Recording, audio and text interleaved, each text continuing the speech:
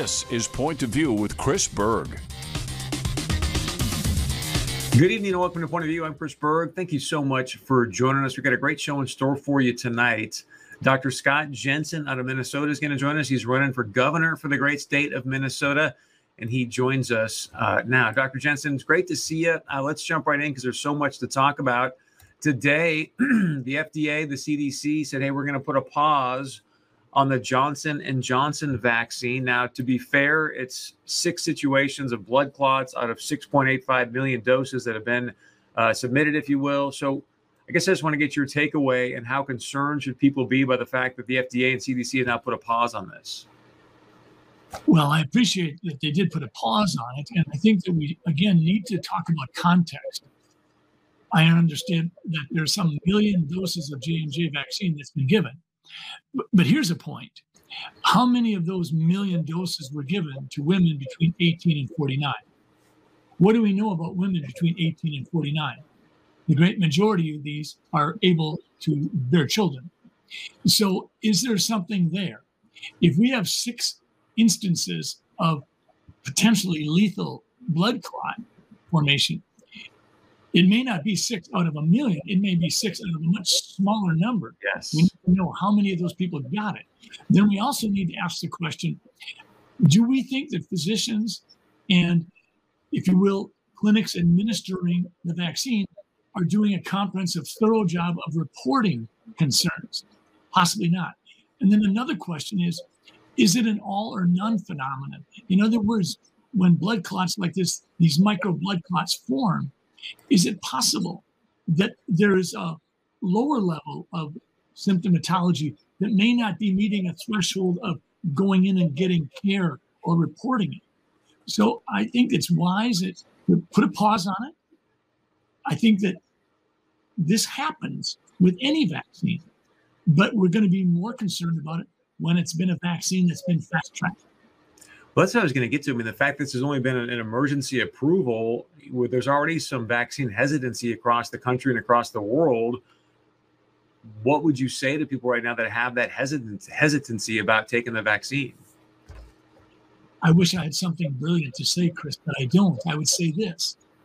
I think we have an obligation to one another to understand that we each have our own threshold level for what constitutes vaccine safety. This is why it has to be a choice. This is why vaccine passports are such a horrific, terrible idea and a true invasion of our individual rights. This is why we have liberal organizations saying vaccine passports cannot be allowed, nor can de facto vaccine passports be allowed. So I just want people to understand, this was a call earlier today with, I believe it was the FDA and the CDC, but a conference call about the pause on the Johnson & Johnson vaccine. So let's listen to what they have to say here, and we'll give you a chance to respond on the other side.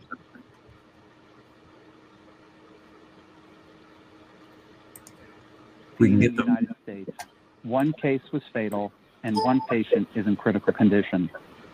While we review the available data, out of an abundance of caution, the FDA and CDC are recommending a pause in the use of this vaccine in the United States. The FDA will revise the fact sheet for healthcare. I mean, what stood out to me there, Doc, and this has not been getting a lot of play, is that one of these blood clot situations ended up being fatal. Your response?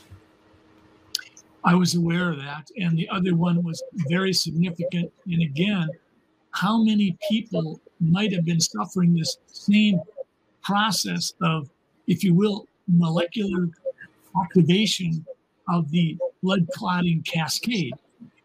That's really the big question. And I think that's why the FDA and CDC are pausing it. They say, we've got to get our arms around this. This might be a lot bigger than 6 out of a million. And there may be deaths that we have not identified as well. So I think it's appropriate. But I think it's important also for people to understand that a lot of times physicians aren't in a position to know that one of their patients may have had a problem with the vaccine. So I think the number of cases that get reported typically are going to be representative of only a small portion. There's more out there.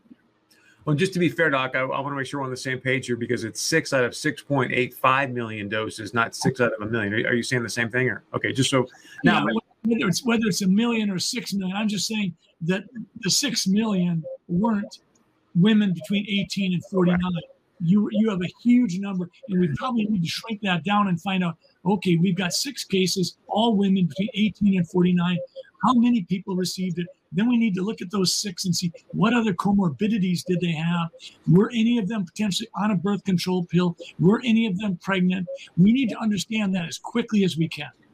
So that was my question. What do you think it is about this vaccine that this seems to, as far as we know, only be happening within women roughly 18 to 48? I don't know, Chris. Okay. So for the people that have taken the Johnson & Johnson vaccine, what do you say to those people? Well, quite obviously, you can't unvaccinate yourself. So I'll go out on a limb here and say something that is just purely conjecture. I think that the best thing we can do is try to make our own immune system as strong as possible. And I don't think you can ever start early enough. So I would tell people, if you've been vaccinated and you're concerned, get on some vitamin D, get on some zinc, get on vitamin C, get off the couch, start walking every day for 15 minutes, try to lose 5 pounds if you think you need to, try to eat healthier. We really need to own our own health. This is a pandemic. I understand that people have gotten vaccinated many times in a situation where they weren't sure what to do, but the decision has been made. Go out and do everything you can to make yourself healthier. Doc, we seem to have lost you here for a moment. Can you hear me out? There, we got you back, sir. One of the things I want you to jump into, Doc, if you can, is this vaccine, as far as I know, is one of the first, meaning this COVID vaccine, one of the first was the messenger RNA vaccines.